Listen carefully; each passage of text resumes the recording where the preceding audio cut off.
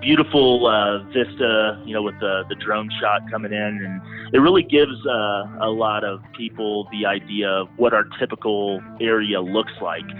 We've actually had a couple people call in book after watching the video online and say, I was sitting in my office in Chicago and I felt like I was on the river, and that was pretty special to hear. Welcome to the Fly Fishing 97 podcast, featuring interviews with passionate people within the fly fishing industry. We focus on guides, conservation, resort managers, gear, and talented fly tyers bringing usable information to fly fishers. The Fly Fishing 97 podcast is brought to you by The Fly Crate. TheFlyCrate.com is your source for all things fly fishing. The Fly Crate offers a monthly fly club. We select patterns every month for your home waters. With membership, you'll receive flies created to match the hatch in your area, along with the Fly Crate's guide magazine. The convenience of having flies delivered right to your door. Some sweet stickers. Discover new patterns and start stocking your fly boxes now. TheFlyCrate.com. Here's your host, Mark Hopley. Welcome to this edition of the Fly Fishing 97 podcast. This time around, we want to welcome to the program Tim West. Now, Tim is the owner of Breckenridge Outfitters out of Breckenridge, Colorado. I want to preface this by saying 2016 Orvis Shop of the Year and 2013 Orvis Outfitter of the Year. Really glad you could come on the program. Tim, thanks for joining us today. Yeah, absolutely. Thanks for having me. Yeah, we appreciate it. We kind of crossed paths through a mutual friend of yours. Lidrig. Lidrigs. So I mean, and he told me the good things that you guys were up to, and I thought that's a perfect fit. So we'll get into Breckenridge Outfitters and all the good things you guys have going on with the shop and the guides and whatnot. But first off, I'd like to take it back to your roots, if you don't mind, Tim. How did you come to discover fly fishing? Yeah, so I grew up in Oklahoma. My whole family has been, hunting and fishing, their whole lives, and got me introduced at a young age, and started fly fishing whenever I was in high school.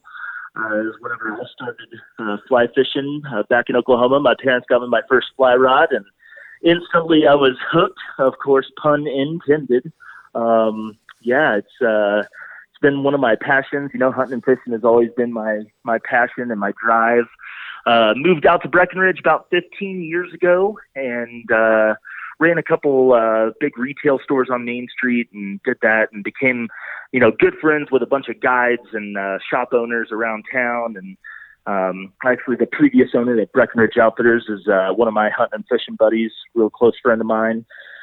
So I bought the shop from him 5 years ago. I definitely inherited a great staff, a great group of guides. I also inherited, the original fly shop that was there. In 5 years that I've been there, we did win 2016 Shop of the Year, which is an Orvis award that they only give out every few years. And then prior to me, the shop had won 4 Outfitter of the Year awards. This last year, for 2018, we actually won runner-up for Outfitter of the Year. And one of my guides actually won Orvis Guide of the Year for freshwater. So super proud of him, super proud of the staff. It's a great group of guys and gals that we have working for us. So that's kind of my background. Took it over about 5 years ago. I've doubled the size of the retail space there just off of Main Street, and hired a handful of more guides for us. So I've got about 31 guides now. We push over 3,000 guided trips a year. And then we have a full-service retail shop right on Main Street. That's amazing. 31 guides. That's not a small business. So this is kind of an odd question, but what's your takeaway so far since you've taken over the shop? And if you kind of look back on the years to this point, what's your biggest takeaway of running a big outfitter like that? Biggest takeaway would have to be you have to be passionate about what you do. Going back to a little bit of my background, growing up hunting and fishing, it's my passion, it's my drive, it's what I love to talk about. Getting people, whether they're on a guide trip or not, or just coming in to get bugs or, good advice of what to go, just having customers come back and the smile ear to ear, stoked about maybe something new they've never tried in fly fishing, or maybe they're a world-class angler that's fished Colorado for 30 years and we told them about a new spot, or a different place to look at somewhere that they have been dozens of times and just overlooked. That's my drive. And I think that if you lose that passion, then you don't have anything. You definitely have to, there's ups and downs with any, business, whether it be small or big or, anything. But, whenever you do what you love and love what you do, it's definitely helpful to show up at 6 a.m. and be ready for another full day of guide trips and shops. And, if you don't wake up and you're not stoked about what you do and what you talk about, man, I don't know if you're going to have a chance. That's so true. Like any shop guy I've talked to, any guide, anybody that's in this industry seems to be kind of cut from the same cloth. It's all about passion. And like you say, without that, that's what brings us to the water. And I don't know about you, but when I get off the water on a personal day, I am tired. It is hard work. And before we got going, I think you mentioned to me, you just put in, a 14-hour day? Yeah. I got to the shop this morning just before 6, and just got home just before we hopped on the call here. So 7:30 our time, so 13 and a half hours at the shop, so maybe 14. It's a long stint, but it's a really fairly short, busy season. Our main season kicks off mid-June, late June, and it'll run until about November 1st. We are open year-round. We do guide trips year-round, but we run from 31 guides in the summer to about 4 during the winter. Okay. So it's definitely fast and furious there for a few months, but it's like we've talked about. It comes down to the passion. All of us guides and all of the shop staff, we're just ate up by the sport of fly fishing. In our retail store, we also carry conventional tackle. Our biggest drive, our biggest MO is definitely just getting people outside, getting people involved, introducing families to our sport. There was a stigma for a long time that this was the wealthy gentlemen's, no girls allowed, no kids allowed sport. And we really want to turn that upside down. We want everybody to get out there, experience their waters, whether it be at home or, out in Colorado here.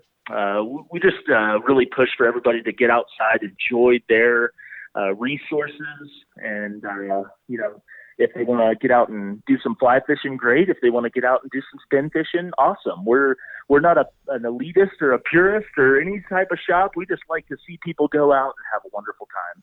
I think that's a key to a real good business in the sport of fly fishing, is being versatile, because if you exclude anybody, you're missing. I mean, this comes up a lot on the program, Tim, just so you're aware, like whether it's hunting, fishing, camping, hiking, climbing, mountain biking, a lot of those guys and gals are doing the same things, using the same equipment. Yeah, absolutely. And there's no reason that anyone should be put off by trying something new. I can remember whenever I first moved to Colorado, 15 years ago, I was still growing in my experience level of fly fishing.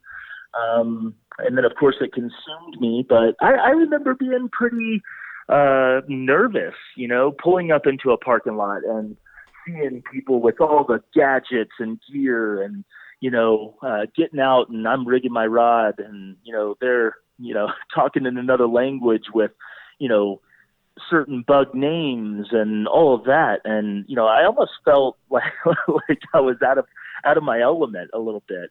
And I just, whenever I, of course, got more, into, the sport of fly fishing and started being more well-rounded and all of that, more comfortable, I started kind of taking it aback a little bit and thinking about those days and realizing that there's no way I was the only one who felt that way. And we want to make sure that everybody, who enters the sport or goes out and, experiences fly fishing maybe for the first time or even the fifth time.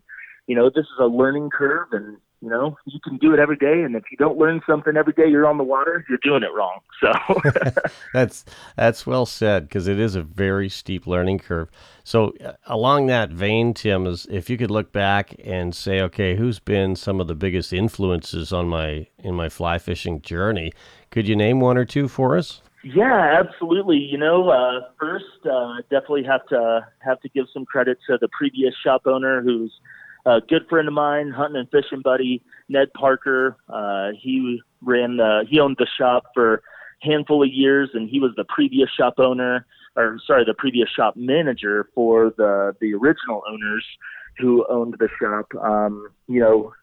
Great steward of the sport, and definitely knows his stuff. And then I've had the pleasure of getting to know and fish with Joe Humphreys out of Pennsylvania, and I'm sure a lot of the listeners will know who that is. I definitely consider him a mentor of mine, and certainly someone to look up to. So if I had to call out a couple people, those would be two of the leaders on my list for helping me grow as a angler myself. Yeah, fair enough. Those are a couple of big names, and you know what's ironic about what you just mentioned? Probably my biggest downloads stateside tend to come from Pennsylvania and Colorado. So, and those two states just keep coming up. So there must be a lot of good fishing in your neck of the woods. There's a lot of good fishing out here, and there's definitely a lot of good fishing back east. It's pretty similar, but vastly different at the same time. Mm-hmm. If you're going to talk fly fishing in the Breckenridge area, and I realize obviously you got a shop, and that's probably where you do most of your talking. Where would you go normally to meet up with the gang and talk fly fishing in the Breckenridge area? A lot of the places that you talk fly fishing are usually around the fly bins in a shop. We have a lot of locals that come in, during the morning, and they're talking to guides while guides are getting all their stuff ready for their guide trips. And, it's definitely a camaraderie sort of feeling in the mornings around the shop. Of course, after trips in the latter part of the day, you can definitely find a handful of guides, probably one of the local watering holes. Those are definitely some areas that people talk fly fishing. And then outside of that, during the slower winter months, we do kind of go on presentation tour, I would call it. And we try to hit multiple states and multiple shops around the country and just kind of expose people to, fly fishing in Colorado, get some information, and then, hopefully teach them one or two things that maybe they aren't familiar with, and in terms of what they usually do in their area. And what we have found is pretty good out here, and just kind of trying to teach some new techniques, some new different, ways to rig and stuff like that. Mm-hmm. And letting people use that on their home water. What would be the main system that folks are guiding on in your area? Like, where are most of your guides headed day to day from the shop? Yeah, so I would say most of our main river sources, that we fish day in, day out, are the South Platte River, definitely, the Colorado River, the Blue River, the Williams Fork, the Arkansas, the Eagle. We have about every permit within a 2-hour radius of us. So we try to look at, all the variables. We try to look at fishing conditions and hatches and weather and, kind of all of the things that that we battle with every day, and try to make the best decision to go out. We have a handful of private ranches that we fish and book through the shop. So, I'd say the majority of our trips, if I had to narrow it down, are probably on the South Platte, the Colorado, and the Arkansas. I bet those are the three that we see the majority of our guide trips going to. But those other rivers that I mentioned are stellar waterways and really, really good fishing. Well, you're right in the middle of it there. I'm very envious because I where I'm at, we don't have the river fishing that you guys have, and that's where my passion sits. Anytime you can sit on moving water and just kind of walk and wade or do a drift, that's heaven. Yeah, I mean, heaven on earth to me is, some of the evenings or early mornings on the South Platte or the Arkansas or in the Colorado, seeing a caddis hatch or a PMD hatch come off and maybe some hoppers, flying around, and there's really nothing like a subtle dry fly take on a small creek. I'm going to ask you to paint us a little picture, Tim. So if you could have your perfect day, paint us a picture what that would look like. When does that start in the morning? Take us to the river. What are we looking at? Yeah, I think my day would start with a cup of black coffee. Watch the sun coming up. Heading through the mountains over a mountain pass, down into an open valley, high alpine valley, where there's a couple streams that potentially come together, fishing right there. Hopefully nobody else there. Mm-hmm. Birds chirping, hatches going crazy, partly cloudy, 55 or 60 degrees, maybe 65, cool breeze. That would be my day. Absolutely. What are you throwing? Whew. I've got a bunch of go-to rigs. Of course, I love fishing dry flies as much as I can, but we know that the majority of those fish definitely eat more nymphs than dries for the typical average day. But right now I'm fishing a lot of chubbies. I'm fishing extended body PMDs a lot, yellow sallies. I like the sexy Sally and the tungsten yellow Sally a lot. That's what we're kind of in the swing of right now. Hanging a bunch of pretty standard stuff down low. CDC pheasant tails, Pat's rubber legs, that kind of stuff. RS2s. Pretty standard stuff that we're seeing, but I've been having really good luck this past week on a size 14 gold chubby Chernobyl. That has been my go-to ticket, especially over on the South Platte River. It's definitely been fishing really well, so that's kind of my go-to rig. Now, when you do your guided trips through the shop, are you guys guiding all over the world with that many guides? Like, are you doing foreign trips as well, or what does that look like? Yeah. So we do host trips. Right now we don't have anything planned. We're trying to kind of revamp that a little bit and try to pinpoint maybe to where people really want to go. A lot of times in the past we've done generalized trips. The Belize, the Mexico, the Alaska, that kind of stuff. And these trips are kind of offered all over the place. Every fly shop hosts trips, or most of them do. And so this year we're trying to kind of battle it a different way and hear from our customers and our clients and find out where are those trips at that they have not done that they would really like to do, so we can customize it a little bit more and put out maybe a destination where they really, really want to go and want to go with a group and have it hosted, but maybe just haven't had the opportunity to. Being so closely tied with Orvis obviously has their Orvis Adventures side of things, and so they do hosted trips all over the world. So a lot of our Orvis clients, go through them. But we're always open to hearing where people want to. We've got a couple ideas. We just have been talking to some folks down in Argentina. And then the one that I'm really pushing that I really want to get a group to go to is I want to go chase golden dorado in Bolivia. Tell me more. That sounds interesting. Fishing the Semene in Bolivia, it's pretty dense jungle.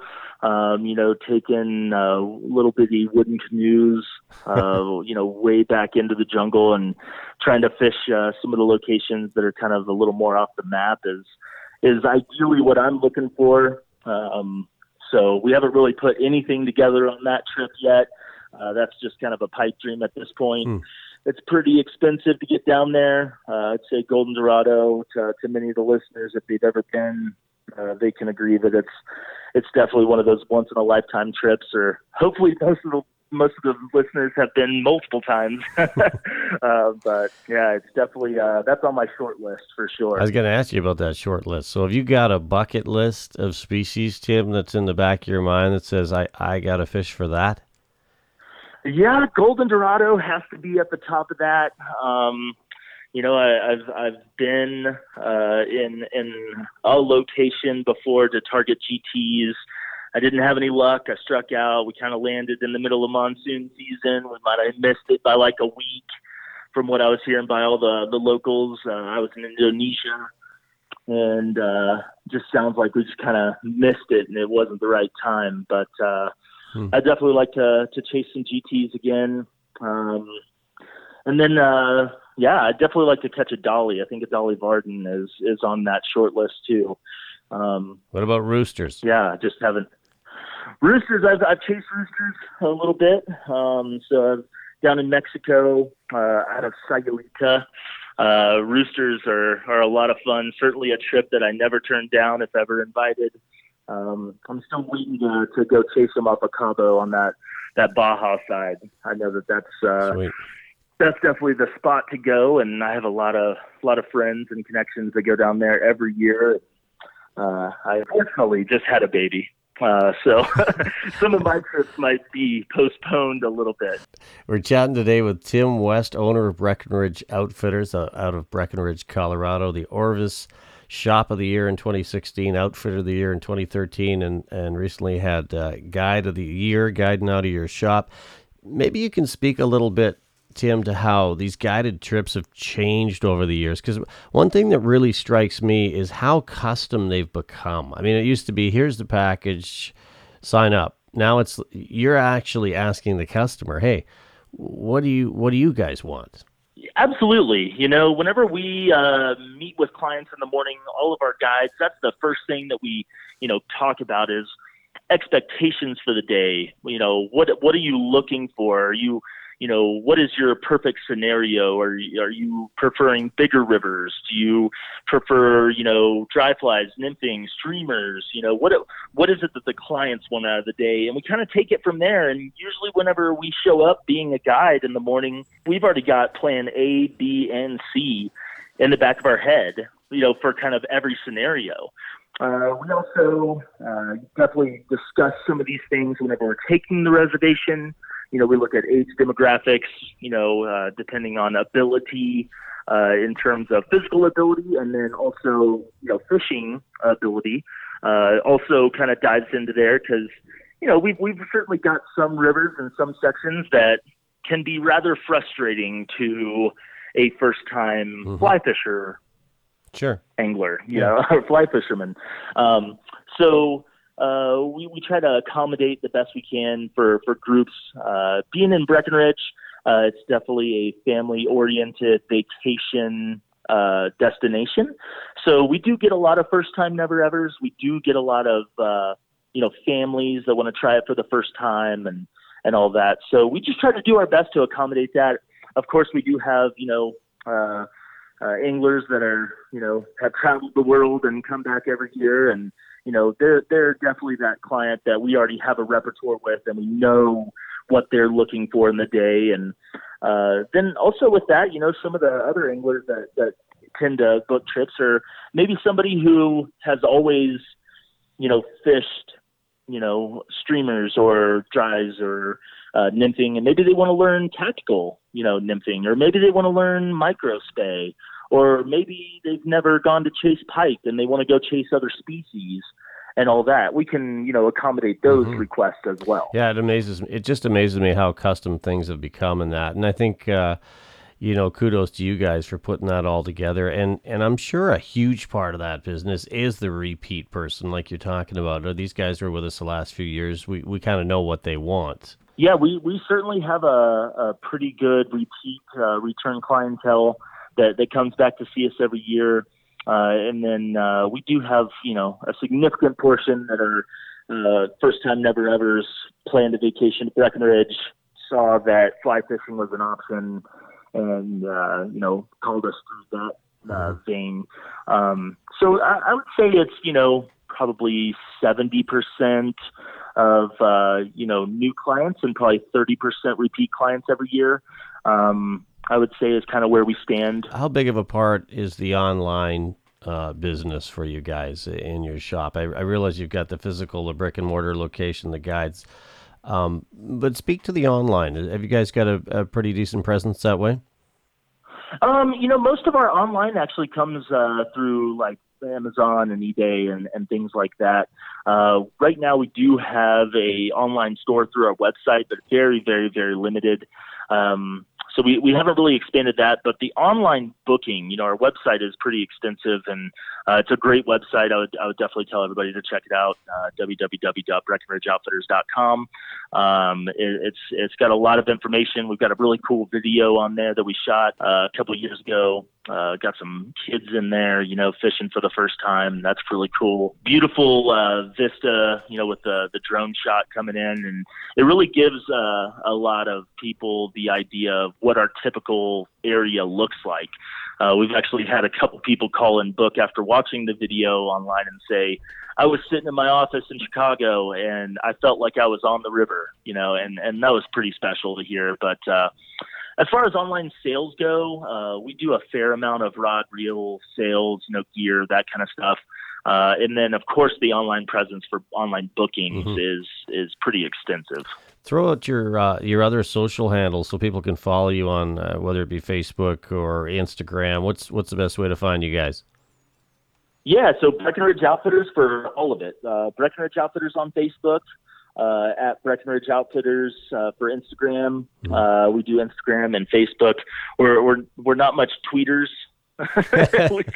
we don't do a lot of tweeting. Yeah, I hear you. But we are pretty active on Instagram and Facebook and interact with all of our clients. And we always post, customer pictures and people that we help out and give gear. They always send in pictures, so we try to post those. And of course, there is some guide pictures in there, but sometimes if you just flood all your social media with guide pictures, sometimes it starts to feel unreal. Yeah, it's funny you said that, because that's kind of where I'm at right now with social. I look for something different, because at the Grip and Grin, I'm kind of bored of the Grip and Grin. I'd rather see a guy falling over in a boat.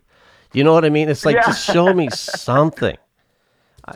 Right. Yeah, absolutely. We try not to post pictures of people falling out of boats. Well, we definitely try to make people fall out of boats. But it can happen.